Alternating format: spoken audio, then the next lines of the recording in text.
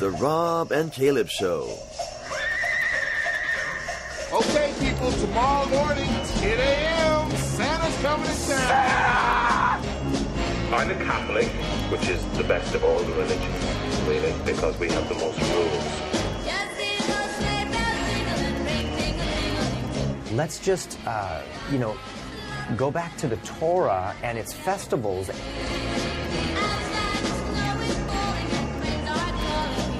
Is Christmas a pagan holiday?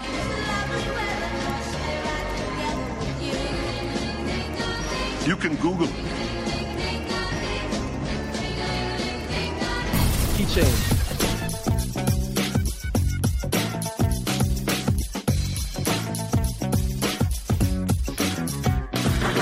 What up, and shalom. Welcome to the Rob and Caleb Show, the show where theology matters, scholarship counts.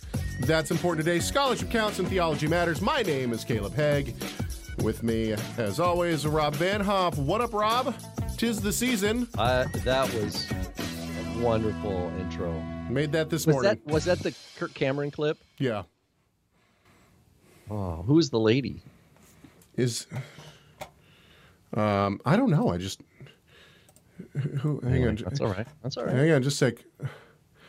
Mystery trumpets heard in Spokane, Washington. Ha! I heard them. Nice. Did you?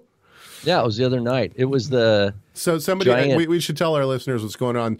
Derek in the chat room just posted this thing. It says mysterious trumpets of the apocalypse heard in Spokane, Washington. That's where Rob is. Go, Rob. You heard him. Well, in the middle of the valley is the Valley Mall, and they had these giant graters scraping ice off the thing, like in the middle of the night. Yeah. But the sound of the steel, like echoing through the hills, it sounded like, I told my wife, we were up at like 3 a.m. outside listening to this. Like, it sounded like one of God's angels is learning to play the shofar. It was like... Were you like, oh my word, the Messiah's coming. The Messiah's coming. Get your Bible. I got questions. Well, either that or we're left behind. Uh-oh. Yep, there's a movie. Is Kirk Cameron still here? Well, Has anybody seen Kirk Cameron? Kirk Cameron, where is Kirk Cameron? We need a Kirk Cameron cam. Like if you like you just log in anytime. Is he still here? Oh man, that's awesome. A Kirk Cameron. Let's create an app. Cam. Yes. Cameron. Has anybody seen him lately? Okay, it is the season. 'Tis the season. Should I get my sunglasses out? Hanukkah and Christmas are coming right up, and as many of you know, I don't celebrate the Christmas, nor does Mr. Van Hoff. However, every year we take the opportunity to talk about the origins of Hanukkah, the origins of Christmas. Every year we try to make it a little bit different, and this year we have something totally different. But first, let's not jump the gun. If you want to yell at us and disagree with us, if you want to love us and agree with us and tell us how wonderful we are, whatever you want to do, you can kind of not disagree or agree. You can just leave comments. Leave comments by calling us, 253-465-3205. There are people utilizing that, by the way, and we thank you for utilizing it, because that's what it's there for. I'll give it to you again. It's 253-465-3205. 465-3205. Okay. So, this is one of my favorite episodes every year, and the reason why is because it takes me the longest to prepare for it, because I want to make sure that I'm doing justice to what's going on. And for me, I forget most of what I learned, and so I have to go back and relearn what I learned the year before. And then I usually learn a couple more things. Yeah. And then I forget it all again, because it's really not, Now, you wanted to say something about Hanukkah before we get into the... Did you want to do that now, or you want to do it later? Oh, I know what I was going to share. Yeah. Well, I teach a local Hebrew class to homeschool kids. I have about 9 kids come from three or four different families, 3 different families. We do a 2-hour Hebrew class once a week. And so I've been looking I Google online. I'm looking for Hebrew tellings of the Hanukkah story, like that are in Hebrew for children. And I came across two that I was like looking through different websites, and I'm like, okay, here's two stories. One of them was at a Hebrew Chabad website, and I read through that story. I think that's the one we're actually going to read. And what I do is I create a little vocab list. I make sure the Hebrews were, pretty easy. And so the Chabad tells the story that it's the Jews versus the Greeks.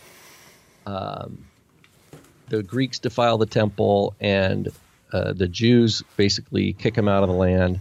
And that's just like in one paragraph. Then like 3 more paragraphs of how they wanted to light the menorah, but they only had enough pure oil for 1 day, which is the Talmudic story.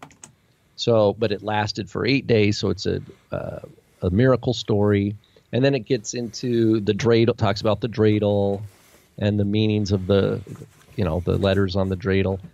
And it also gives, for the Maccabees, it says that the Maccabees stands for Mi Kamocha Ba'elim. So Mem, Kaf, Bet for Maccab, which means comes from the word hammer, apparently,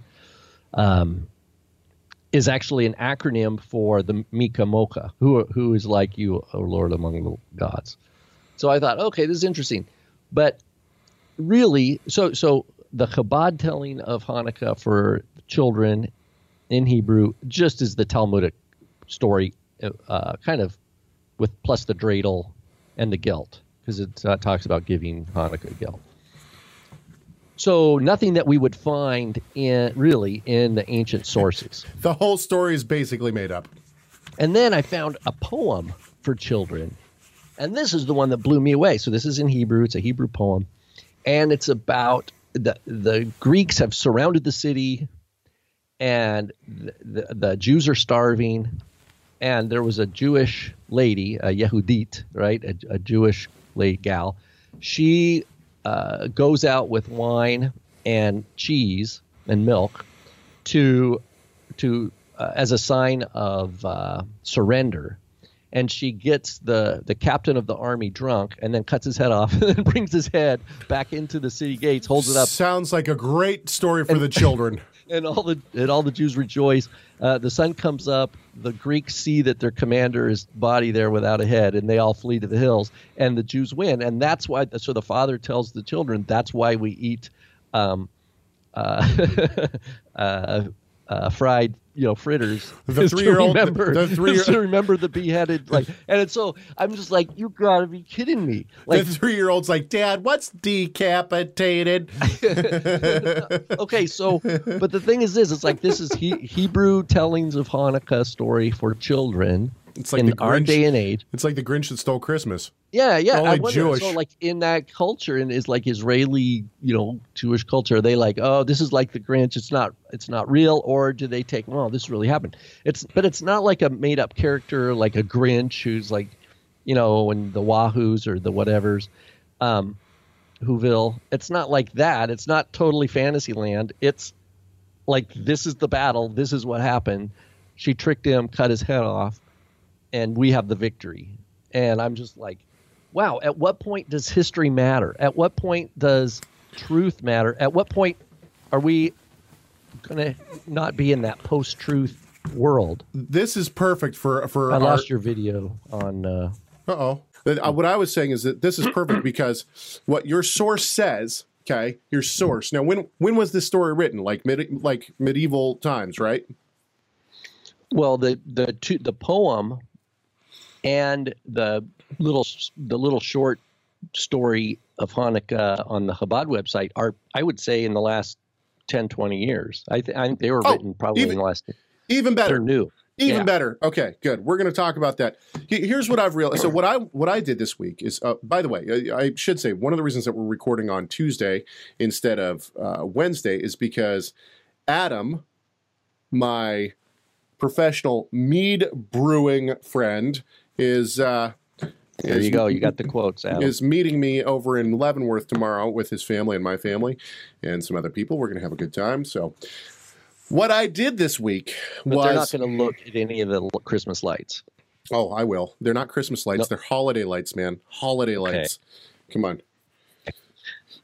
Okay, so what I did was I went back to various ministries like 119 Ministries, New to Torah, and what I was going to do was look at how they present Christmas as a pagan holiday, and I was going to then talk about that. I kind of did that, but the other day I saw that Zach Bauer, New to Torah, which is his ministry, newtotorah.com, he put out a debate.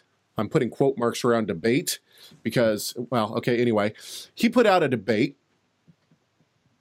This debate was with a Christian apologist who sounded like a little kid. I think he might have just been sick, but anyway.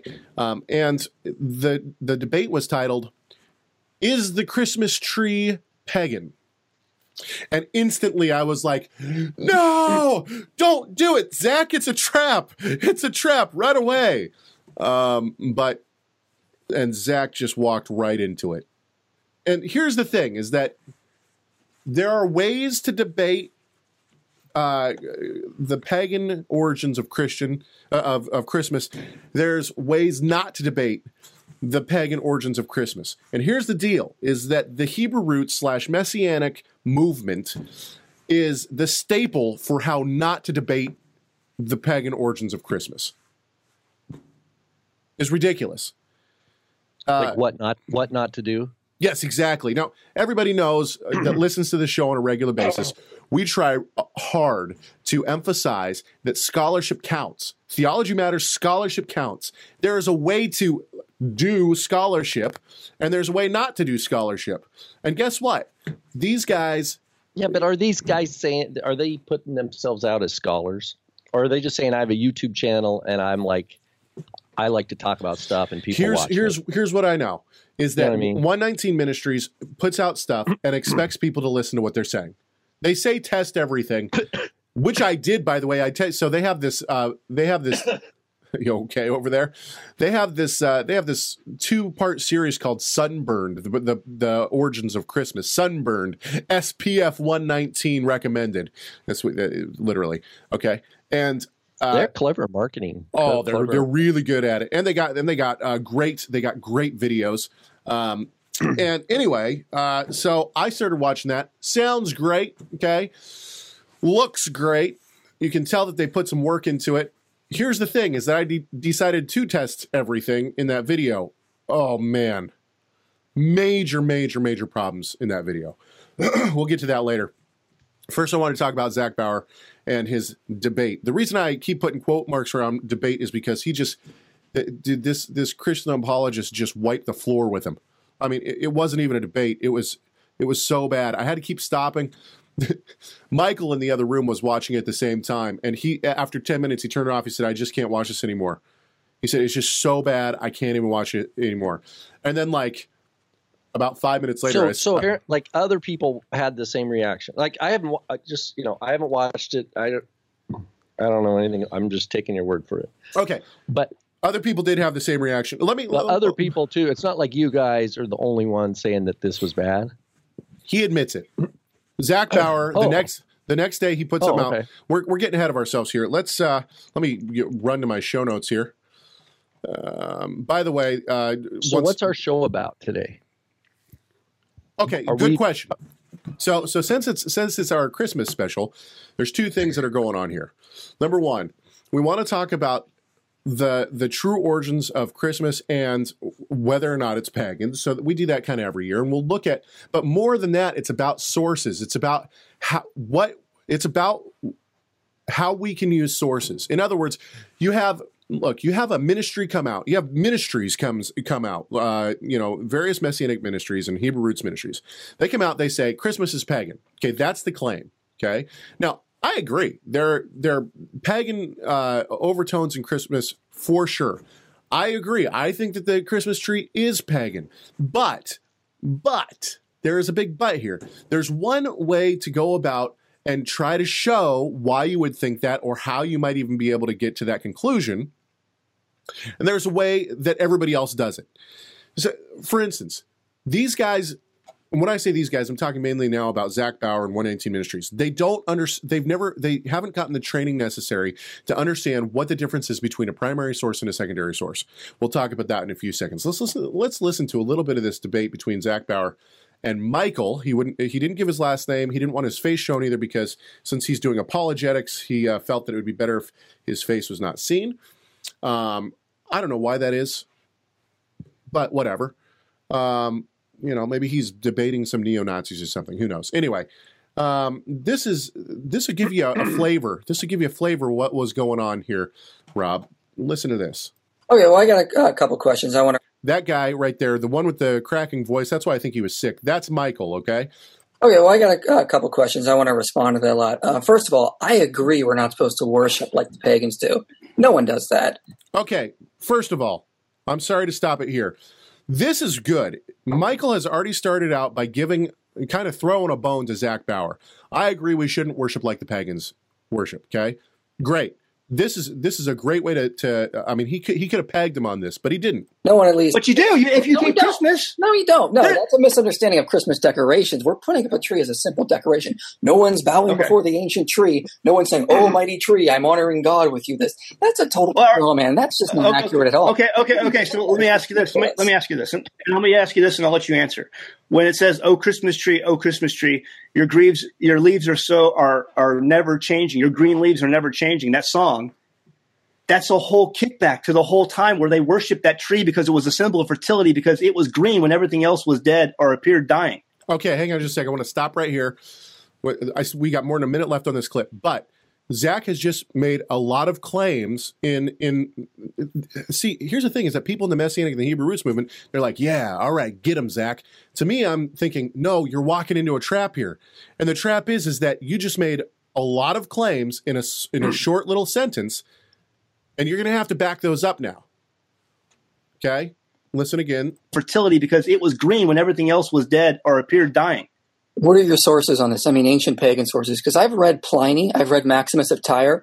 They don't mention fir trees, especially with the Celts. They say they held the oak and the acorn sacred. Even Lucian, the Roman poet, says this. But I'm not seeing any actual sources that talk about the fir tree. If you're going to go to ancient Egypt and Mesopotamia, they didn't have those type of trees. Those were northern. Those are out there, but also you can turn right to Isaiah chapter 14, verse 7 and 8, where it tells you that the fir trees, the cedar trees, when Satan is cast down, will cry out in rejoicing because the woodsman is no longer cutting them down.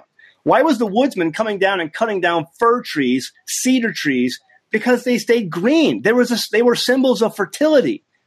You know, even the verse you mentioned in Jeremiah 3 says they placed their favors under the green tree. Aren't all trees green? Why does it specify the green tree? Because at the time of December, you would put these things under these symbols of fertility and rejoice that winter was coming to an end. Again, I want an ancient pagan source which says this, because there were green trees all over ancient. Why do you need one? There's some in your Bible, in Isaiah and Jeremiah. Okay, so Zach says, why do you need one? Why do you need an ancient source? And Michael laughs at him, rightly so, because, I'm sorry, but okay, let's go to what Zach is claiming here in the Bible. Now, he keeps saying that he goes back to the Bible on this, which is Isaiah 14, 7 and 8, and Jeremiah 3:13. Let's read both of those. I'm going to read out of the ESV here, okay? Isaiah 14, 7 and 8 says, "The whole earth is at rest and quiet. They break forth into singing. The cypress rejoice at you, the cedars of Lebanon saying, since you were laid low, no woodcutter comes up against us." Okay, so here's the problem that I see with Zach's argument so far. Well, actually, let's read Jeremiah. This is Jeremiah 3:13. Only acknowledge your guilt, that you rebelled against the Lord your God, and scattered your favors among foreigners under every green tree, that you have not obeyed my voice, declares the Lord. Here's the problem, is that Zach would have to be claiming, for his argument to hold any weight, Zach would have to be claiming that this passage in Isaiah and the passage in Jeremiah are directly referencing Christmas trees. I don't think they are. I think it's pretty well. Not only that, if we were to take that angle, we could go to Psalm 1. If we want to go to Jeremiah 17, which parallels Psalm 1. It says the righteous will be like a tree, and he's going to his leaves will always be green. Or you could go to Psalm 92, which many people read on Shabbat, where it talks about the righteous will be like the cedar of Lebanon, and they're always giving fruit. So back to the song, "O Christmas Tree," I just pulled up the lyrics. I was intrigued by that.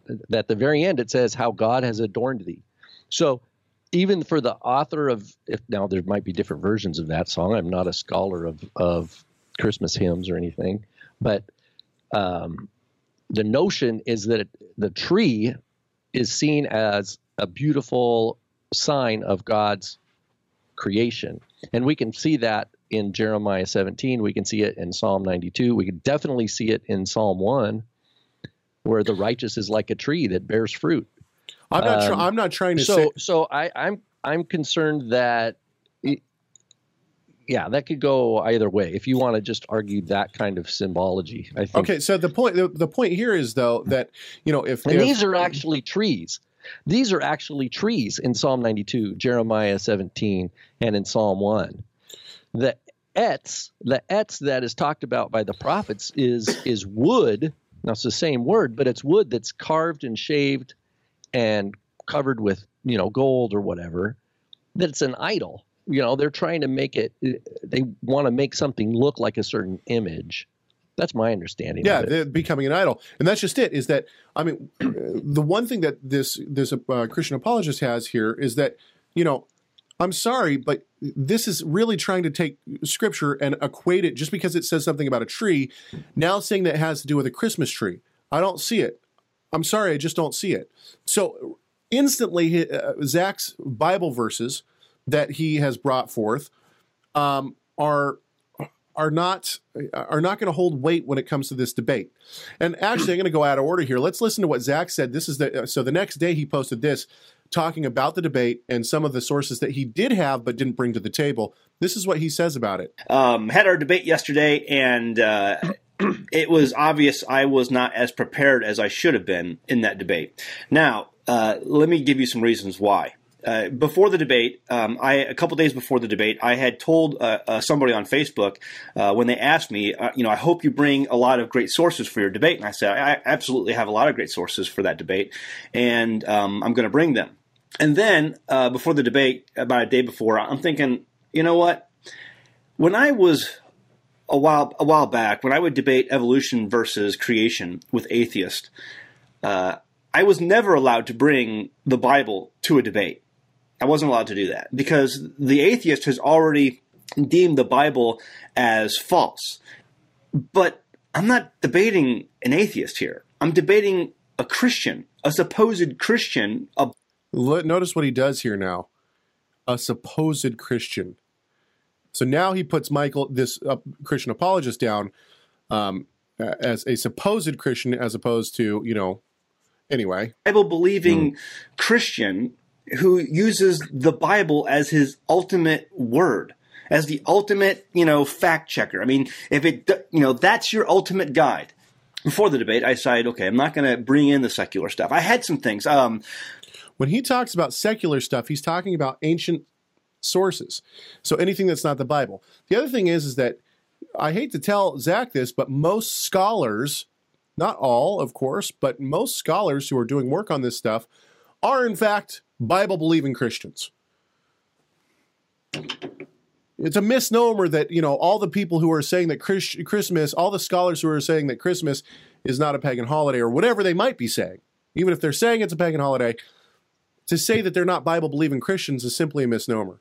We'll get back to this clip because I want to play the end of it later. But let's go back to this debate. So this is another instance from Zach Bauer, and he's once again talking to Michael. This is a little bit of a shorter clip.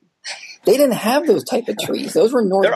Those are out there, but also you can turn right to Isaiah chapter 14, verse 7 and 8, where it tells you that the fir trees, the cedar trees, when Satan is cast down, will cry out in rejoicing because the woodsman is no longer cutting them down. Why was the woodsman coming down and cutting down fir trees, cedar trees? Because they stayed green. They were symbols of fertility.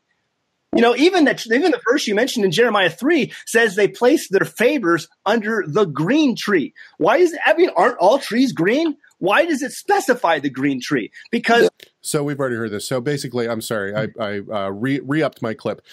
Basically, he says, I want ancient sources. Zach says, why do you need ancient sources? So here's the thing: is that we do have. I want to kind of come off topic for a little bit and talk now. So what Zach has said time and time again, okay, and once again, I'm going to state this again so that people understand this. I believe that Christmas has many, many pagan things injected into it, including the Christmas tree. I think the Christmas tree actually does have pagan origins. However, I certainly would not get on YouTube in a debate against a Christian apologist on such a topic. So Zach keeps saying that the Christmas tree was a sign of fertility, and that people would put, before the first century, people would put presents under it, and as worship to a sun god. Okay, the idea that the Christmas tree came from Sol Invictus or Mithra or sun worship is weak at best. That's all there is to say about it. In terms of proof, I'm not saying that it's not possible, but when you really want to look at the evidence, proof-wise, you're going to have a really, really difficult time trying to prove that the Christmas tree was a fertility symbol. Now, in later history, you have things like the Yule log. We're not really quite sure what the whole point of the Yule log was. It was supposed to burn for a whole long time. You had, even in Sweden today, during Midsummer is a festival that they have a pole that's supposed to represent a phallic symbol. So I understand that there are, but these are much later beliefs, okay? So the fact that Zach keeps going back to this is a fertility sign, there doesn't seem to be any evidence before much later in history that this is actually the point. Tertullian is quite clear about why the pagans believed the Christians worship the sun. Okay? He gives us specific reasons why the pagans believed that the Christians worship the sun. Nowhere does he attest to a tree being decorated and presents being placed under it in homage to the birth of the sun god as a reason that the pagans would believe that they are worshiping the sun. This is what Tertullian says. He says, others, again, certainly, I'm quoting now Tertullian, of course. This is in his Apology 16:9-11. Others, again, certainly with more information and greater verisimilitude, believe that the sun is our god. We shall be counted Persians, perhaps, though we do not worship the orb of day painted on a piece of linen cloth, having himself everywhere in his own disk. The idea, no doubt, has originated from our being known to turn to the east in prayer. But you, many of you, also under pretense sometimes of worshiping the heavenly bodies, move your lips in the direction of the sunrise. In the same way, if we devote Sunday to rejoicing from a far different reason than the sun worship, we have some resemblance to those of you who devote the day of Saturn to ease and luxury, though they too go far away from Jewish ways, of which indeed they are ignorant. Okay, so what Tertullian here is saying is, look, they think that we're sun worshipers because, A, we turn to the east when we pray, and they think that that means that we're worshiping the sun, and we worship on Sunday, which is a holy day for us. They think that that's why we worship the sun. But the fact that we worship on Sunday doesn't mean that we worship the sun any more than the Jews worshiping on Saturday means that they're worshiping Saturn. This is what he's saying. Now, this is... And Tertullian, he's 3rd century. Correct. He's 200s. Yes. And listen to what... I could not believe this. Listen to what 119 Ministries now takes this quote. Listen to what they say about this quote. First of all, this is in the second part of 119 Ministries Sunburned. At this point, they've given up most references. They're just saying stuff now. And it sounds like a lot of it is coming from The Two Babylons by Hislop, which has been proven to be erroneous. Here's what and listen to what they say at the end of this clip about this quote from Tertullian. When the so-called fathers of the church in AD 440 decided upon a date to celebrate the event, They chose the day of the winter solstice, which was firmly fixed in the minds of the people and was already their most important festival. It was This, once again, we'll talk about this in a little bit, but this certainly is not proven. certainly quite convenient for Constantine to adopt this common custom of the birthday of the Messiah at the time he was trying to merge the world religions of Mithraism and Christianity. Okay, hang on just a sec. We got to stop. There's so many things wrong with this already. First of all, did the church fathers in the 400s set the date of Christmas, as he's saying, or did Constantine fix it? He says both fixed it. Constantine was in the 300s, not in the 400s. So where's he at? It was firmly fixed in the minds of the people and was already their most important festival. It was certainly quite convenient for Constantine to adopt this common custom of the birthday of the Messiah at the time he was trying to merge the world religions of Mithraism. So, fact, we don't have any evidence that December 25th, before Constantine, was set as Roman god. What do you call it? What's the day? What do they call it? The birthday of the sun god. Yeah. We don't have any sources from before Constantine that demonstrate or support that claim.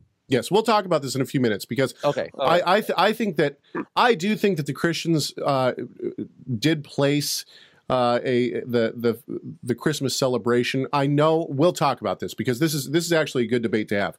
But anyway, let's keep listening. Remember, I want everybody to keep in mind the quote that I just read from Tertullian. Okay, Christianity. Why did the Roman Church fix upon December 25th as a day to honor the Messiah's birthday when it's clearly a pagan festival day?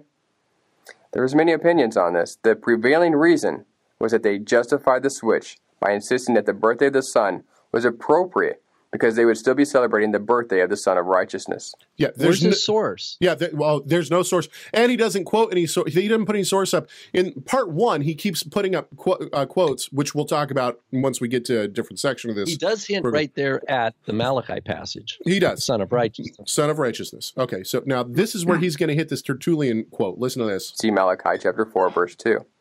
However, this flavor of thinking began happening well before it was all solidified into law.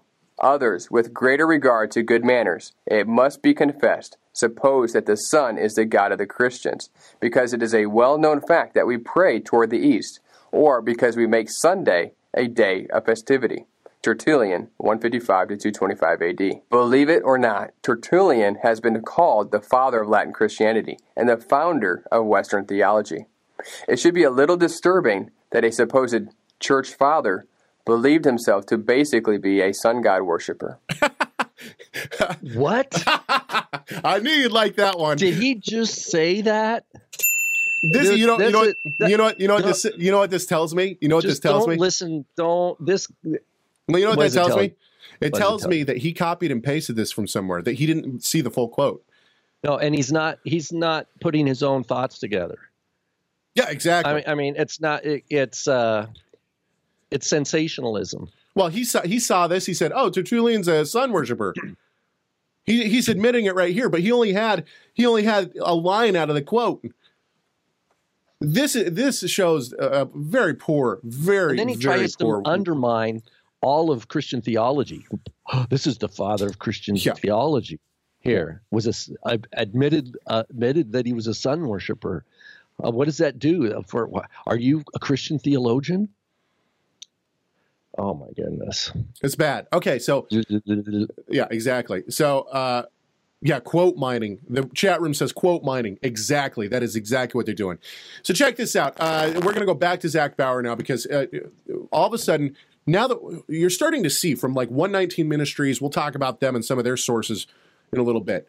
But Zach, at this point in the debate, has no sources. We're going to listen now to Michael and what he says is the origin of the Christmas tree.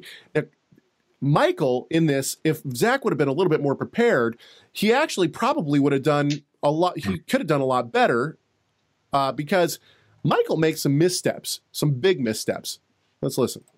Now, specifically going with the fir tree, let's say, for example, you're right. Now, they had... I know I'm right. Well, let me just finish. Let me not get interrupted this time. By the way, just a message to Zach if he ever listens to this. getting louder and talking over people doesn't make you more right.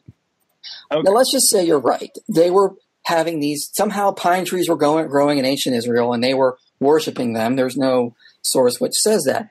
But the first Christmas tree inscription doesn't come around until 1572. This is actually true. It doesn't mention anything that has to do with ancient paganism, and no scholar really thinks that today. We're supposed to believe that these these German people in the Middle Ages were sitting around who didn't have libraries, didn't have the internet, and they're going, those ancient pagans in Mesopotamia worshiped trees around this time. So let's just do the same thing, even though they didn't have, the printing press had just come out. Most scholars are telling us the pine tree, the Christmas tree, comes from paradise trees. These existed in Adam and Eve. Okay, now hang on just a second. I want to stop this real quick. I think here is where Zach could have nailed him if he would have done a little research and known a little bit better. Most scholars are not telling us that this is where they came from. There's scholars are totally split on where the Christmas tree came from. Some scholars say that this is where Christmas trees come from. There's no doubt about that. Michael's right that some scholars believe this, but certainly not a majority. There's not a majority of scholars that are telling us that this is exactly where Christmas trees came from. Okay, scholars are going to agree that they came out of Germany, but the origins of why the Germans started bringing in the Christmas tree is very unknown. The Christmas tree comes from paradise trees. These existed in Adam and Eve plays, and Adam and Eve's day was December 24th. It featured a fir tree with red apples hanging from it. And after the play was over, you didn't waste food in this time, so they would eat the apples, and typically they eat it the day after on December 25th. In the 1800s, the red apples were replaced by glass balls because those were just coming out around that time.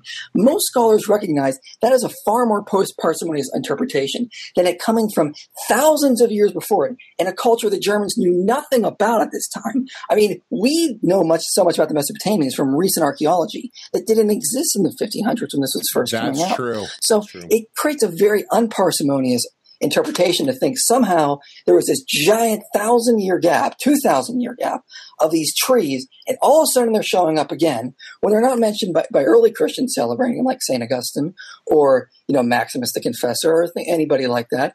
So this creates a far more parsimonious understanding. And earlier you mentioned Sol Invictus and Elgaba. Look, there's not a lot of evidence for this. There's only one inscription of Sol Invictus being on December 25th, and it dates to 354 AD in the Philokaelian calendar. Good. Prior to this, how far back do you want to go? They didn't have perfect filing systems back then. But how far back do you want to go? There's the Fausta inscriptions, which state Sol Invictus. How far back do you want to go? Zach, open mouth, insert foot at this point. To early August, late August, the end of October, December 7th. These go back to the Roman Republic. But you have that calendar in 354 that absolutely, undeniably equates Christmas with Sol Invictus. There's no getting around it. It says they're both on the same day. That's it. It does not equate them. See, Michael, this kid's he knows his stuff. He knows his facts. They are mentioned, they're not even next to each other. They're in completely different parts of the book. And they have there's no reference like the author even thought of them. They're in completely different parts of the book, and you could just as Michael could just as much make the argument from that document that the Romans that had been moving the day around, set it on the 25th to counter the Christmas claim. Actually, you could just as much make that argument. So you're right. The festival of Sol Invictus. Is it Sol Invictus? Look, okay, so you have two things going on here. First of all, the Mithra, the cult of Mithra and Sol Invictus are not necessarily, I want to be very careful with my words here, they're not necessarily the same. Some scholars believe that they are the same. Sol Invictus and the worship of Mithra were the same cult.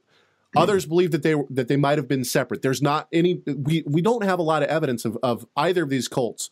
Sol Invictus doesn't seem to come to power or to start to rise until around this time, and it sprouted up for 100 years and then it just kind of fizzled out. We don't have any evidence before that. Beyond that, was it Sol Invictus? Sol Invictus switched dates. Originally it was in August, then they moved it to October. then they moved it to November, and eventually then they moved it to December 21st, right? And then later in 354 is the first. What are you looking at? The chat room, sorry. What'd they say? Nothing. Don't even, just keep talking, dude. Keep talking. Okay. Let's just, what are we going to do? Where are we going next? Well, hey, you want to talk about the date of December 25th. Let's talk about it. So here's the thing. Let's just recap. Okay, the tree, we don't know where the trees come from, where Christmas trees come from today. Okay, we'll talk about that in a few minutes. And here's the thing. The thing is, you have people who are devoted Christians who have Christmas trees, and you have people that are basically pagans, and they have Christmas trees in their house. Okay? So somehow what we are today is very different. And it's true. It seems like, I believe, the consensus that it comes from early modern Germany, right? 1500s Germany. Well, this is certainly where we have it first, where we have first attestation in history of it. Is it Michael's? What was his name? Michael's point that, the knowledge of there is no continuity of pagan theology or whatever between the emergence of the Christmas tree and whatever Isaiah is talking about, or whatever was it back in Mesopotamia. So those are separate. I'll just insert my point here. Wait, are you talking about Christmas trees, or are you talking about December 25th? No, back to December 25th. Good. Yeah, are we done talking about the Christmas tree? No, thing? we are absolutely not. Oh, okay. Well, then we got plenty more. But keep going. Let's focus on December 25th for a few seconds. My view, I could be wrong, and my view is that the celebration that is now pretty fixed. I mean, we basically have two dates for Christmas, right? In world Christianity, you've got December 25th, and then you've got January 8th. January 6th or 8th or whatever. It's the 8th, yeah. And those are fixed. They're not going anywhere. Yeah. It looks to me, in the research I've done, that those were both calculated out of a core belief way back that Yeshua was born on that he was conceived the same day that he suffered. And what you have is you had two different views of the calendar. The same date that he was. So the same day of the year that he was suffered was the day he was conceived in the womb of Mary. That is a very early belief. And what happens is it's split. Some calculated it as April 6th. Some calculated as March 25th. They each went 9 months because they were aware of 9-month gestation, and then they plotted the birth. Wait, hang on, just a sec. Wait. I agree with you. I somewhat agree with you that this is how they came to the December 25th. But the reason that they went exactly 9 months is because since Yeshua was the perfect man, he would have a perfect gestation. Okay, sure. So the idea was, and this is in the 4th century, so this is somewhere maybe in the late 200s, but then into the 300s. You had the issue of the incarnation, whether Yeshua was really a man or not. So they were under pressure. I believe they were under pressure to say, yes, he was born. He was a physical man. And so he needed to have a birthday. Now, they understood. It was one of the early church fathers, might have been Tertullian. They knew that that in the Bible, the only two birthdays were pagans. They knew that it was Pharaoh, and they knew it was a King Herod, who's not a pagan. Yep. But so there's a Jew who was celebrating his birthday. They would argue he was half Jew. But the point is this. They thought, here's the King of Kings in the flesh. They wanted to affirm that he came in the flesh. They wanted to associate his birth with his suffering, which was been associated with Passover. And they were looking at, like the passage that we heard, Malachi, the sun will rise with healing in its wings, son of righteousness. And they were trying to think back. Now, remember, this is the time it's not, I mean, they're just realizing these Roman church fathers, that there's this Jewish cultural background. They're quoting, I mean, one early, I think he was second or third century in North Africa. He argued that it was the fourth day of creation. You're talking about Clement. You're talking about Clement. Yeah, he was looking yeah. at Genesis, saying, "Oh, the sun is created on the fourth day. That means fourth day of creation." So then they had the idea of creation in the spring. The rabbis later in the Talmud, they say, well, some say it's in the spring, some say it's in Tishri, which is in the, neither here nor there.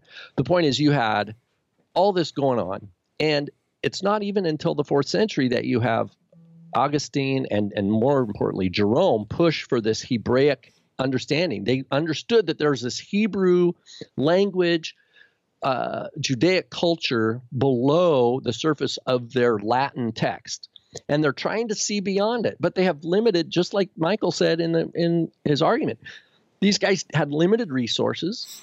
They had limited expenses, limited exposure to books, and they were trying to from the scriptures come up and solidify a birthday.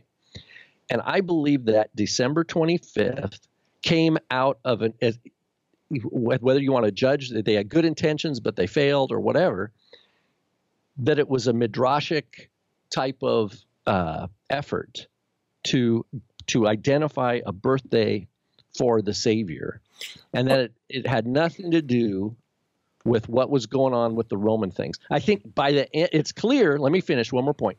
It's clear by the end of the 4th century, by the late 300s, you do have this mix now. That's when you start having all the things that were happening in the pagan world are starting to infiltrate, and you have these church fathers saying, wait a minute, you can't do this. If you're going to, don't buy presents, give charity. Okay, so Rob and I disagree on this. Because I think that there's much more to it than that. And I think that there was a want. Look, we don't have the church fathers actually attempting to affix and celebrate. Now, I grant that Clement in the 2nd century and whatnot, these guys were trying to figure out when the Messiah was born. You don't see them actually attempting to follow or to celebrate a birthday. I'm not talking about celebration. Hang on. I grant you that. Okay. Hang on. But you don't see them actually attempting to celebrate the birth of the Messiah in the December month until after Constantine in 313 makes the edict that Christianity is legal and converts, quote unquote, to Christianity. No, but you don't even see it that early. It's not even that within early. 50 years. That's unbelievably fast. Okay, it's after Constantine, yes, but it's not right at the moment. I would disagree with that. Without the internet, without all these kind of things, his edict goes out, and less than 40 years, you have it on a calendar. All of a sudden, the Christians wanted to have a time in December. You had Saturnalia that was but you do not know. But still, this is where I feel like you're going out on a limb. We don't know that December 25th was any special day. I'm not saying that it was, but you had Saturnalia that was certainly. We know that was celebrated on the 17th. Right, and it lasted for 8 days. It ended on the 25th. You had Constantine was certainly a sun worshiper before he converted at the bridge. Right, Constantine was certainly a sun worshiper, and I think that there's good evidence to prove that. Historians agree on that, and I mean I can read if you'd like me to. No, that's okay. I'll take you at your word for that. So Edward Gibbons, who was the standard, I grant that this was written back in the 70s. It was a standard back in the 70s. There is a good amount of chance just quote Hislop, dude. Oh, are you saying that Gibbons is on par with Hislop? I don't know which book is heavier. Come on, you know Gibbons. You think that Gibbons isn't a good scholar? Oh, what does he say? Okay, he says, Whenever symptoms of Christian piety might transpire in the discourses or actions of Constantine, he preserves till he was near 40 years of age in the practice of the established religion, and the same conduct which in the court of Nicomedia might be imputed to his fear could he ascribe only to the inclination or policy of the sovereign of Gaul. His liberality restored the enriched in temples of the gods. The medals which issued from his imperial mint are impressed with the figures and attributes of Jupiter and Apollo, of Mars and Hercules. And his filial piety increased the council of Olympus by the solemn apotheosis of his father Constantinius. But the devotion of Constantine was more peculiarly directed to the genius of the sun, the Apollo of Greek and Roman mythology, and he was pleased to be represented with the symbols of the god of light and poetry. The unerring shafts of that deity, the brightness of his eyes, his laurel wreath, immortal beauty, and the elegant accomplishments seemed to point him out as the patron of a young hero. The altars of Apollo were crowned with the votive of offerings of Constantine, and the credulous multitude were taught to believe that the emperor was permitted to behold with mortal eyes invisible majesty of their tutelar deity, and that either walking in or in a vision he was blessed with the auspicious omens of a long and victorious reign. The sun was universally celebrated as the invincible guide of the protector of Constantine, and the pagans might reasonably expect that the insulted God would pursue with unrelenting vengeance the impiety of his ungrateful favor. So, okay, look, we know that Constantine was worshipped the sun and was before his conversion. It was less than 50 years until all of a sudden you have the Christians affixing Christmas in the December month. Why did they want to do that? Why did they want to all of a sudden affix this festival in the December month? I'm not saying it's on the exact same day, but I think because you had a significant amount of pagans that were worshiping too, and we have early 5th century. Granted, this is later, and see these are the but here's the thing. I think I could grant you some slack on that, but I would say that everywhere in the world, I bet. Well, in the northern hemisphere where you've got the winter months, you have a natural flow. People go inward, right? They go in to stay warm if they're going to survive. Sure. And in that cycle, and because I know that's where I live where, like right now, it's like super cold. I had to shovel my driveway again this morning. It's like snow everywhere. And if it weren't for our heat inside, we couldn't survive. So you have this cycle, but in the summer, it's like be outside as much as you can. And so we have this back and forth to stay in this location. I think that any culture in the world that is in that kind of situation, in that kind of climate, is would have had some sort of things going on in the darkest part of the year to bring light, to increase light and warmth and coziness inside. All I'm saying is that it looks like you have two holidays, maybe not on December 25th, maybe on the 21st of December. Certainly on the 17th was when Saturnalia was. Okay, and we know about Saturnalia from sources before Christmas came around.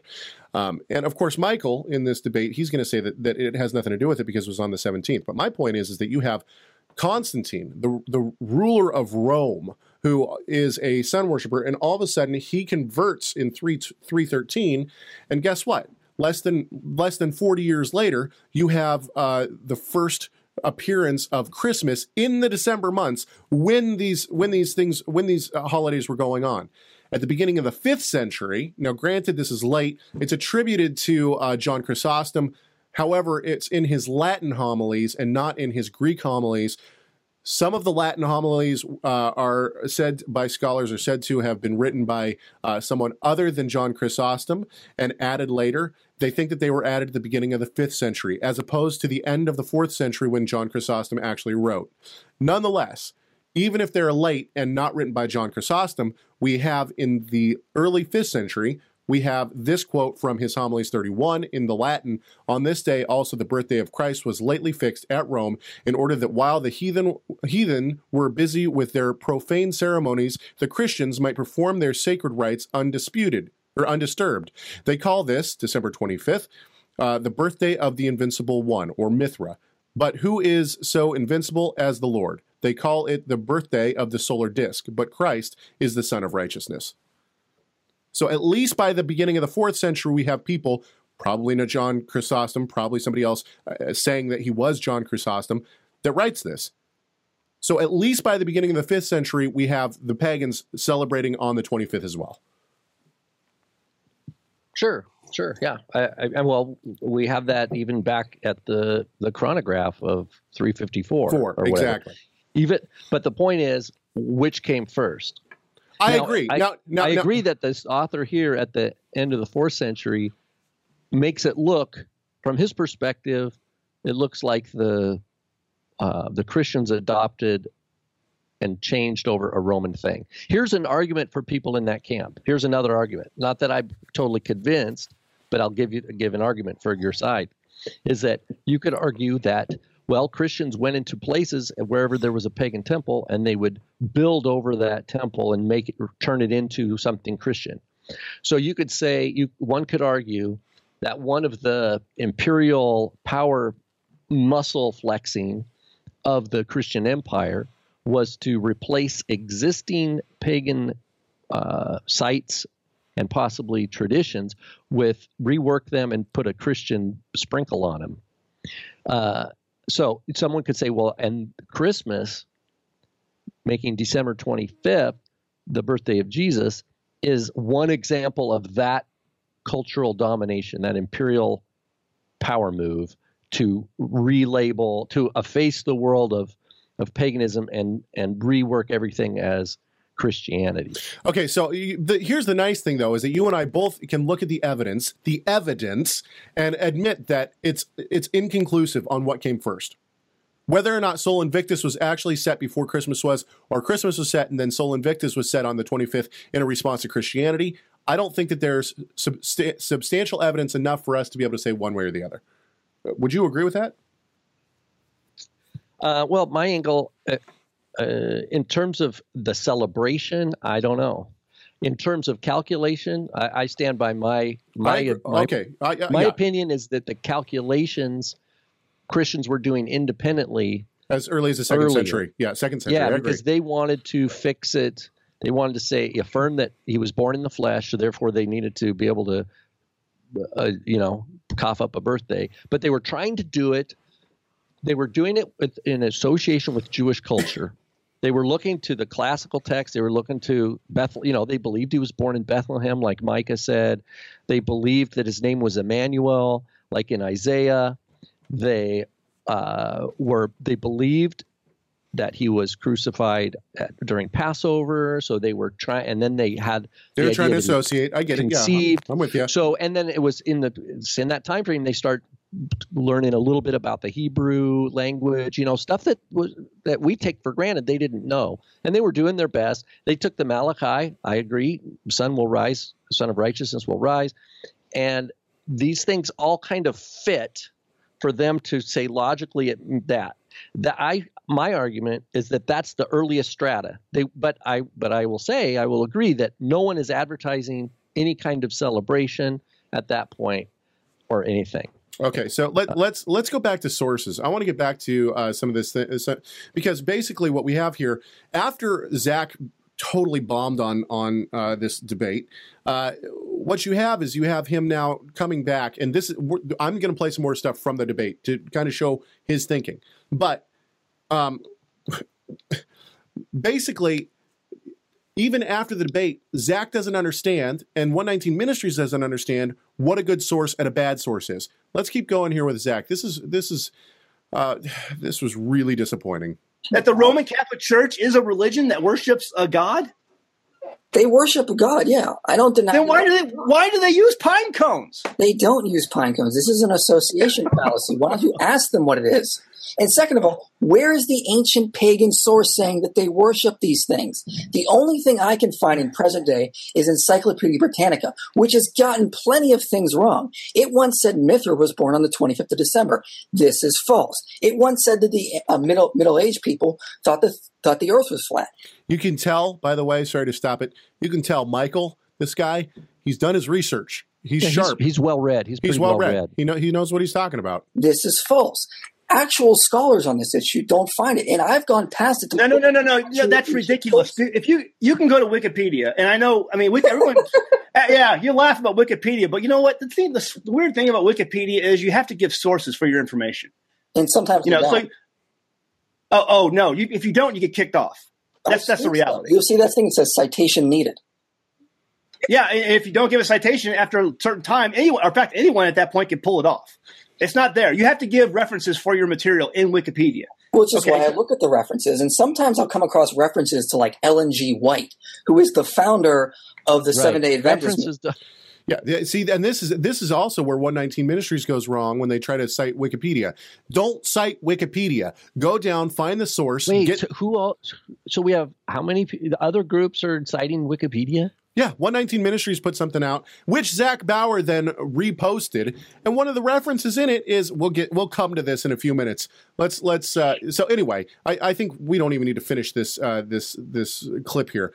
The point is that if you're gonna go look, I will admit, I pull open Wikipedia. I think everyone does. Okay, you pull open Wikipedia to maybe get a starting base on something to see what they have to say. I would never reference Wikipedia in a scholarly article ever. What you do is you go down and you see if they have a reference for a source for where they got that material. Then you go either to the library or into your own personal library. You see if you have that book. You pull that book off the shelf. You look at it. You see if they quoted correctly. They see if it's actually the right page. Any of that, because 50% of the time it's not. Somebody just wants the information to be there, so they'll just give a reference. It's not even, Yeah, here we have to be, because it's not like you have a whole group of scholars that are checking for working for Wikipedia that are going and chasing down each of these references to see if they're accurate. Yeah, it's more like a computer that says, okay, did the guy follow the format correctly? They can't possibly chase down and see. Yeah, so don't if you read it on, let's just say, if you read it on Wikipedia, take it with like a grain of salt or two grains of salt. Well, it's not even take it with a grain of salt. Go see where they're getting their references, then go to the source that they use. Yeah, that's better. Yeah. Okay, so now of course at this point in the debate, Zach is really struggling. I think he realizes he's in trouble. He's grasping at straws.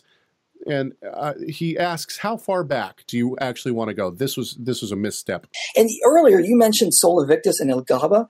Look, there's not a lot of evidence for this. There's only one inscription of Sol Invictus being on December 25th, and it dates to 354 AD in the Philokaelian calendar. He's right. Prior to this, how far back do you want to go? They didn't have perfect filing systems back then. Okay, so we've already heard this, but they didn't have perfect filing systems back then. Here's the thing. Okay, now I'll give you a little break from this, Rob, because I think that you'll enjoy this. Rob and I actually had occasion to sit down with one Nehemiah Gordon at the ETS and SBL meeting. Now, we strongly disagree with Nehemiah Gordon. I would say that I certainly do not promote anything that he does because he's not a believer. He doesn't believe that the issue is the Messiah. Yeah, and not only that, but some of his scholarship has been questionable in certain ways. But he's a nice guy, and real nice guy, real nice guy. As I was listening to various ministries and what they were putting out about Christmas, I came across something that Nehemiah Gordon did with an atheist scholar, and this atheist scholar, perhaps this was the best piece of Christmas truth that I could find. Now, they get a little bit iffy here and there, but I had to pull this because I just thought, man, an atheist scholar and a non-believing Jew are the ministries in the Hebrew Roots movement that put out the most truthful thing. Listen to what they have to say. This is a long clip, 2 minutes and 47 seconds, and it sounds like they get off track, but they kind of reel it back in. December 25th was the birth of all sun gods, not Mithra particularly. Now, do we know that from the ancient sources? This is what I want to verify. Do we actually know that from the pre-Christian sources? Well, it's hard to say specifically. Like, for example, December 25th is the last day of Saturnalia. We know that from pre-Christian sources. And the Saturnalia... Yes, yeah, he's right. That's true. How do we know that? Saturnalia was fixed on December 17th. Because they're saying it's 8 days? Yes. So it's an 8-day festival in December? Yes. Because Saturnalia started at different days. We have a whole bunch of... I'd need to see more on that. Anyway, you're right. You're right. It actually does switch. They switch it. They switch it to December 25th. But originally, I think the earliest source that we have is that it's on December 17th. Anyway, I think we have more. Okay, never mind. No, go ahead. Go ahead. I want to hear what you're saying. I think we have it that it's all over the place. You're thinking of Sol Invictus. Sol Invictus is all over the place. Saturnalia was set in December. Right. That's right. The other S word. Yeah, Sol Invictus was originally in August. Saturnalia, though, I think was.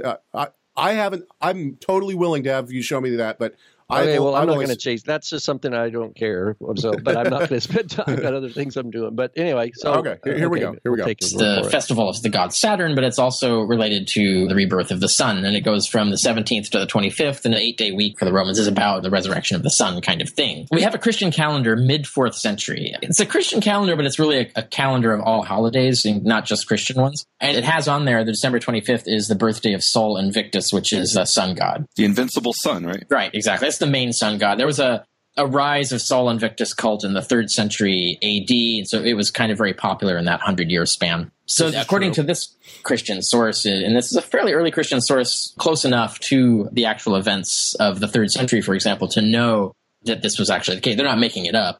And then the idea of porting the birth of Jesus to the 25th came later. It's interesting to say porting, meaning they believed he was born and they had one date and they transferred it to this other date. So now this is where we start to get off a little bit, but then they're going to reel it back in. Let's move it. Yeah. And I think that was political. The reality is they wanted their celebration to overwhelm the pagan celebration. That's their way of erasing the pagan holiday, is just make it a Christian holiday. And then the more people worship the Christian version of it, the less popular the pagan version of it will be. And eventually the pagan one will just wither away like a vestigial organ. And what you have left is this Christian celebration. So how much of that is speculation? In other words, how much do we know for sure that that's... This is the one thing I like about Nehemiah in this interview. He keeps saying, "Okay, what do we know?" How much of that is speculation? Yeah, that's exactly. a good question. Yeah.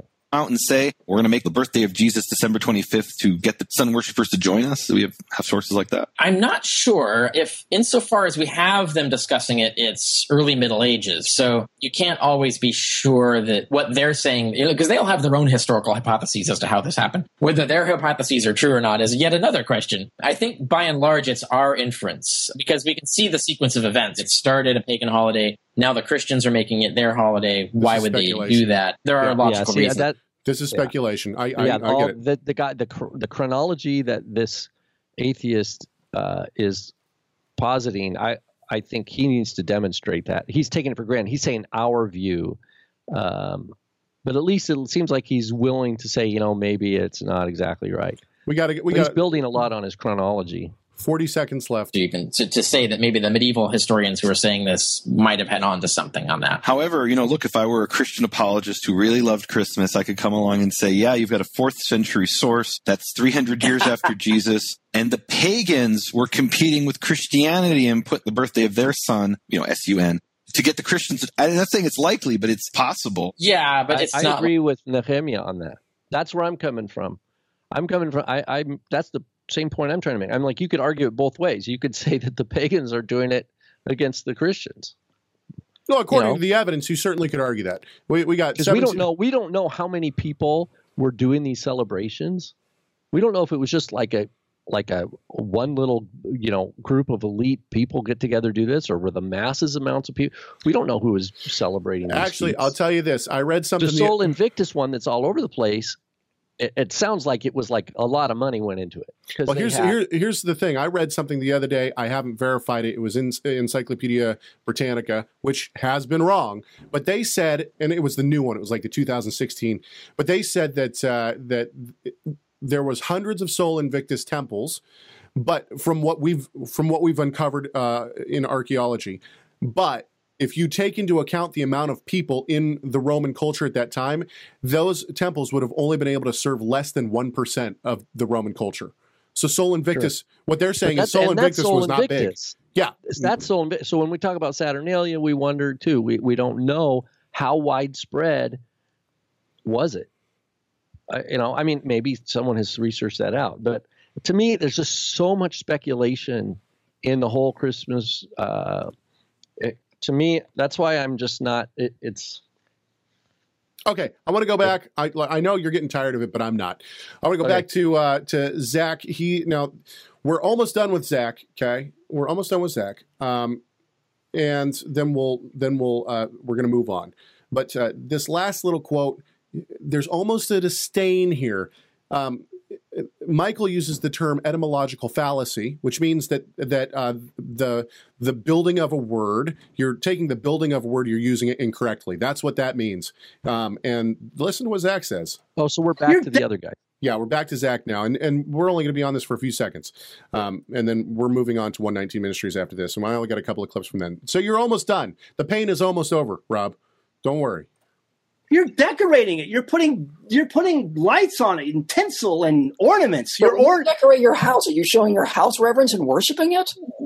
What's the? I think it isn't even the key word. The root word for ornament is to ornate something, to make something ornate. That's an etymological fallacy. It's giving it reverence, man. That's an etymological fallacy. You're defining it based on its etymology. You've been to seminary, right? No. Where'd you get all these seminary words? Because a lot of the guys I debate use these words. I study. I read things. I read scholars all the time. This is what I do. That's what I do. I drink and I know things. I drink and I know things. Guys, awesome.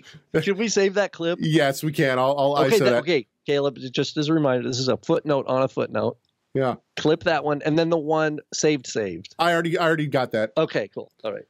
But this shows almost like I don't know, an arrogance or a disdain towards. I read a lot. I drink and I know things. Yeah, that's like one of my favorite clips of all time. Ever. For me, it's coffee. Yeah, but for some y'all, here we go. It's fine brews. Yeah. That's what I do. I drink and I know things. Yes. So anyway, you can see that. You can see that Zach is just. I mean, he's painful, shining through some ignorance. Okay, so let's go back to this clip. This is the last thing I got from Zach. Okay, this is the clip that I played earlier. He's not. He said he wasn't prepared. Now. He's going to bring. Now he's going to show you the sources that he would have brought if he didn't think that he could just bring the Bible. He's going to, as if he would have slaughtered with these sources. Some things. I had a book by N.F. Pearson called "The Stories of Our Christmas Customs." That's not a primary source. Tom C. McKinney wrote "The Holidays and Holy Days." Not a primary source. The Christmas Celebration in Many Lands by E.J. Patterson. Not a primary source. And a number of other books. There was one I really liked. It was, where is it at? It was this one here, The Meaning of Trees, A History of Botany, where it says an ancient... Not a primary source. This is the problem. 119 Ministries and Zach from New to Torah. And look, he keeps posting stuff now from non-primary sources. Let me give you an example. We're going to go back to Rob's Hanukkah story. You got this poem that was written in the 20th century that says the reason that that this lady went, she decapitates the head of the leader, and that's how they won. Now, if I say that now, I say, look, I have a source. It's this Jewish poem. Right. Or the Talmud. They burnt miracle of oil. My source is the Talmud. Therefore, it happened. Yeah, but it's super late. Right. That's right. That's the question. And that's what I appreciated about Nehemiah Gordon talking to the atheist guy, saying, look, okay, I know you're telling me that, but what are the sources? See, and what time frame are they from? So how did they word it? My point is this: Zach and 119 Ministries need to realize that if I reference that poem, what bearing does that have on the Maccabees of 100 years, 170 years before the birth of the Christ, right? What bearing does this 20th century poem have on that? It doesn't. Just because, look, and I know, I went and I checked out. The issue. That's the issue with the German Tannenbaum or whatever, with the ancient Assyrian or Mesopotamian or whatever Jeremiah was talking about. You can't take these secondary sources and all of a sudden say, look, this scholar says it. Well, what just because a scholar says something doesn't mean that it's valid. And like this from 119 Ministries in their first video on Sunburned, 119 Ministries. The giving of presents was a Roman custom, while the Yule tree and Yule log are remnants of old Teutonic nature worship. Gradually, the festival sank into mere revelry. The custom was forbidden by an act of Parliament in 1555, and the Reformation brought in a refinement in the celebration of Christmas by emphasizing its Christian elements. Unger's Bible Dictionary. So basically, Christmas was illegal because of the sun god elements until we Christianized the sun god worshiping traditions. Okay, here's the problem with this clip. Now, the thing that he's not going to tell you, and he probably doesn't even know, is that Unger's Bible Dictionary is total nonsense. They have all sorts of horrible things in it.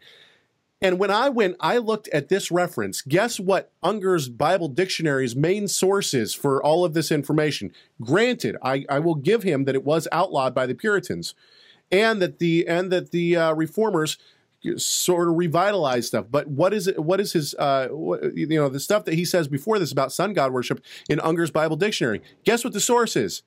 Two Babylons by Hislop. That was the Unger's Bible Dictionary's source for what he's saying here, is Hislop's Two Babylons. So right here, this whole quote and this whole section of this teaching has to be thrown out. Here's another one. Here's 119 Ministries. This is also from part 1. So now you know why the date December 25th was chosen. Not because our Messiah was born on that date, but because the sun god Mithra was born on that date. There is substantial evidence that Yeshua was not born in December, but born in the fall. Okay, first of all, I don't know where he's getting that from. Somebody said that to him, and that's what he thinks. Somebody made a case that he was born in the fall. He could have been born. Mithra on the 25th is also, we don't have evidence. We don't have evidence. For okay, that. Hang on, just a sec. He's in the ancient world. He's going to quote something here. Hang on. Likely on the Feast of Sukkot. Eventually, we realized that the early Roman Catholic Church could not discontinue the pagan sun god practices. So they adopted the practice themselves, completely giving into the, if you can't beat them, then join them approach. Let's continue. The transition from festivals commemorating the birth of a sun god to the celebration ostensibly for the Son of God occurred sometime in the 4th century. Unable to eradicate the heathen celebration of Saturnalia, the Church of Rome, sometime before 336 AD, designated a Feast of the Nativity to be observed. James Taylor, Christmas in the New International Dictionary of the Christian Church. Christian scholars are clear that they understand how the sun god practices and days became part of the Christian faith. They don't deny it. Many of the customs associated with Christmas also took their origins from the heathen observances. The exchanging of gifts, extravagant merriment, and the lighting of candles all had previous counterparts in the Roman Saturnalia. The use of trees harkens back to the pagan Scandinavian festival of the Yule. Okay, so he's taking this from James Taylor's article in the new... taking all these kind of things. Well, he's taking it all from the New International Dictionary, New International Christian Dictionary. Guess what? First of all, this is a secondary source, because James Taylor is a modern scholar. He gives absolutely no references whatsoever. He doesn't tell you where he's getting this. And here's the thing. I'm pretty sure that 119 Ministries, once again, copy and pasted this. And the reason why is because I have this book. I have the exact book that they put up on the screen, the cover and all, same edition, everything. It's a misquote. They don't quote it right. They take two quotes, and both quotes are very wrong. They add a lot of words in there. All sorts of stuff. I don't think that 119 Ministries is maliciously like, haha, I'm gonna make this quote fit what I'm saying. I think what they're doing is they're finding it on the internet. Somebody has already changed it or added words or whatever, or put their own words in. They've copied and pasted it and then tried to cite it from the book. It doesn't work like that. It's a misquote. Check this out. This is from part 2. And by the way, in part 2, they stopped giving you references from where they're getting this information. And first of all, part 1, their information is all from secondary sources anyway. So it's not valid. You can't use secondary sources. And here's the thing: is that Zach, he's putting up these things, these quotes the next day, saying, "Oh, but this isn't going to be a good enough source." You're right; it's not going to be a good enough source. You don't understand. Just a little bit of school would help you understand what a primary source is as opposed to a secondary source. Stop using secondary sources. Use primary sources. In ancient times, the winter solstice was celebrated in Babylon as the birth of Tammuz, the god of vegetation. I'm pretty sure that this is coming straight from two Babylons. This was the shortest day of the year, in the latter part of December. According to the pagans, the reincarnated god Nimrod would visit the evergreen tree and leave gifts upon it. This festival later became known as Saturnalia, and friends and family would exchange gifts. During the time of Nimrod and thereafter, many of the earth's inhabitants were sun worshippers because the course of their lives depended on the yearly round in the heavens. Feasts were held to aid its return from distant wanderings. Fraser admits that the largest pagan religious cult which fostered the celebration Fraser, by the way, also a secondary source. December 25th as a holiday throughout the Roman and Greek worlds was the pagan sun worship Mithraism. This winter festival was called the Nativity of the sun. Interestingly, the winter solstice was also celebrated centuries later by the followers of Mithras as the nativity or birthday of the unconquered sun. In Persia and afterward in Rome, Mithraism was renamed Babylonian mother-child worship. This is why Catholicism, which is a derivative of Constantine's sun god interest, focuses so much on Mary and baby Jesus. Not because the Bible merits such focus, but because it helped turn the sun god worshipping pagans and those following the way of Yeshua to become this new religious sun mixed hybrid. Test everything. That is there's absolutely no basis for what you just said. It's a big story. Yeah, this is kind of what Andre is working on. Is just how this example, these other examples, how this alternative story of history is put together to kind of create the pagan background of the Christian church, and then to show that if you're going to follow the Torah, you have to,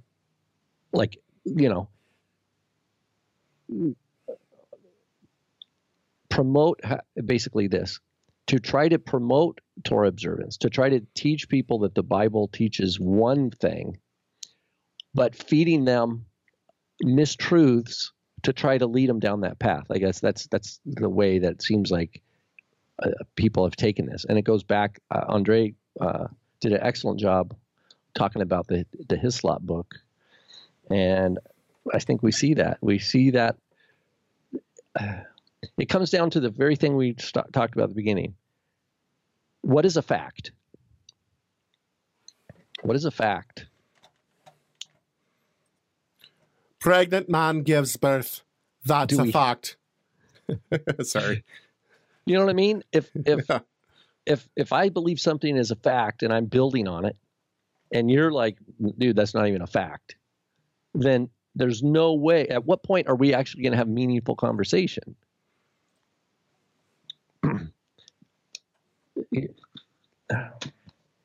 I mean, are you getting my frustration with these guys? Do not understand primary and secondary sources.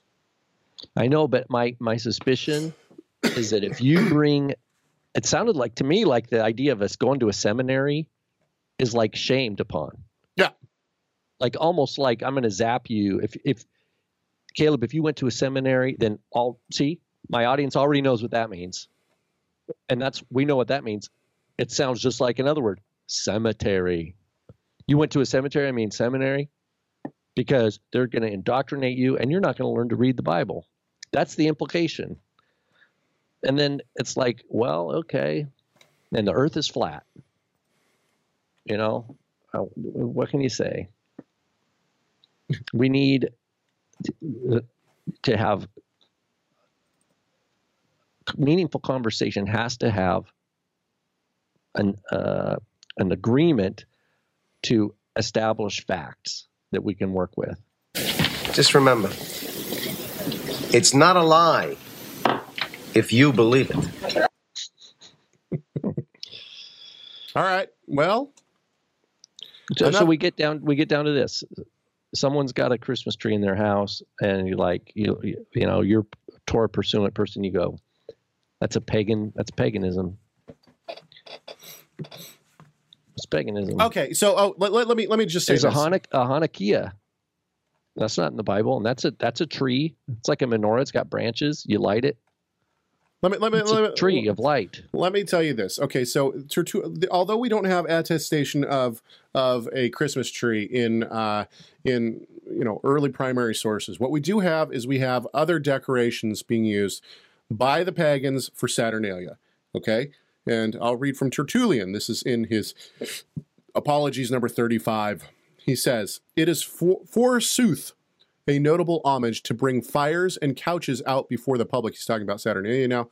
"To have feasting from street to street, to turn the city into one great tavern, to make mud with wine, to run in troops to acts of violence, to deeds of shamelessness, to lust, allurements. What? Is public joy manifested by public disgrace? Do things unseemly at other times beseem the festival days of princes? Do they who observe the rules of virtue, out of reverence for Caesar, for his sake turn aside from them? Shall piety be licensed to immoral deeds, and shall religion be regarded as affording the occasion for all riotous extravagance? Poor we, worthy of all condemnation. For why do we keep the votive days and high rejoicings in honor of the Caesar with chastity, sobriety, and virtue? Why on the day of gladness do we neither cover our doorposts with laurels, nor intrude upon the day with lamps? It is a proper thing, at the call of public festivity, to dress our house up like some new brothel. However, in the matter of this homage to a lesser majesty, in reverence to which we are accused of a lower sacrilege, because we do not celebrate along with the holidays of the Caesars in a manner forbidden alike by modesty, decadence, and purity. In truth, they have been established rather as affording opportunities for licentiousness than from any worthy motive." I said it was for Saturnalia. It's actually for the festival of Caesar. But the point is that we have people dressing within the Roman pagan culture for Roman pagan holidays, dressing their houses with laurel and bring lamps out. In another passage by Tertullian, he once again talks about the same festival to Caesar and bringing lamps, decorating the house with lamps. He says, "Therefore, too, the Lord demanded that money should be shown him and inquired about the image, whose it was. And when he had heard it was Caesar's, said, Render to Caesar what are Caesar's, and what are God's to God's. That is the image of Caesar, which is on the coin, to Caesar, and the image of God, which is on man. To God, so as to render to Caesar indeed money, to God yourself. Otherwise, what will be God's if all things are Caesar's? Then, do you say, the lamps before my doors and the laurels on my doorposts are an honor to God? They are there, of course, not because they are an honor to God, but to him who is honor in God's stead by ceremonial observances of that kind, so far as is manifest, saving the religious performance, which is in secret, appertaining to demons." So Tertullian certainly talks about lamps being set out for Caesar. Please do not hear me say that this is where Christmas lights come from. That is not what I'm saying. But I am saying that we see doorposts being adorned with laurels. There are pagan customs, if you want to call them that, Roman customs that believers in Yeshua apparently are trying to gravitate towards. Are doing, and maybe they've been doing it their whole life, and they became a believer late in life, and they're just doing, Now, I'm not saying one way or the other this pertains to Christmas. However, what I am saying is that it would not be surprising to me. I certainly would not fall on my sword, as my father would say. I certainly would not fall on my sword for this. But it would not be surprising to me if some of these traditions were then morphed over into a Christian holiday that was around the same time, especially if we have the Constantine becoming a Christian. That's all I'm saying. Is there proof for that? I don't think we have solid proof for that necessarily from primary sources, but it certainly is plausible that that could happen. That's all I'm saying. Well, it's another holiday year. What do you think, Rob? Good times? Sure. I can tell that Rob... That was quite a bit of ground we covered. Yes, it was. And, by the way, if anybody ever wants to hear about the origins of Hanukkah, we did a show last year on Hanukkah and whether or not it's pagan or not, some of the origins of the customs within Hanukkah. And I can, if you'd like to hear, if you'd like to know what specific show that is, you can email me, chag@torahresource.com. Anything else before we go, Rob? Nope. All righty. Well, I hope that for the Christians out there who are listening, I do believe that there's some pagan origins to Christmas. And, what can I say? I certainly would not be bringing a Christmas tree to my home, nor will I be decorating with laurel and holly or putting up mistletoe or any such thing. I will be, however, celebrating Hanukkah, something that Yeshua did. And I think that we see that quite clearly within the scriptures. So we hope that you have a good festival of Hanukkah.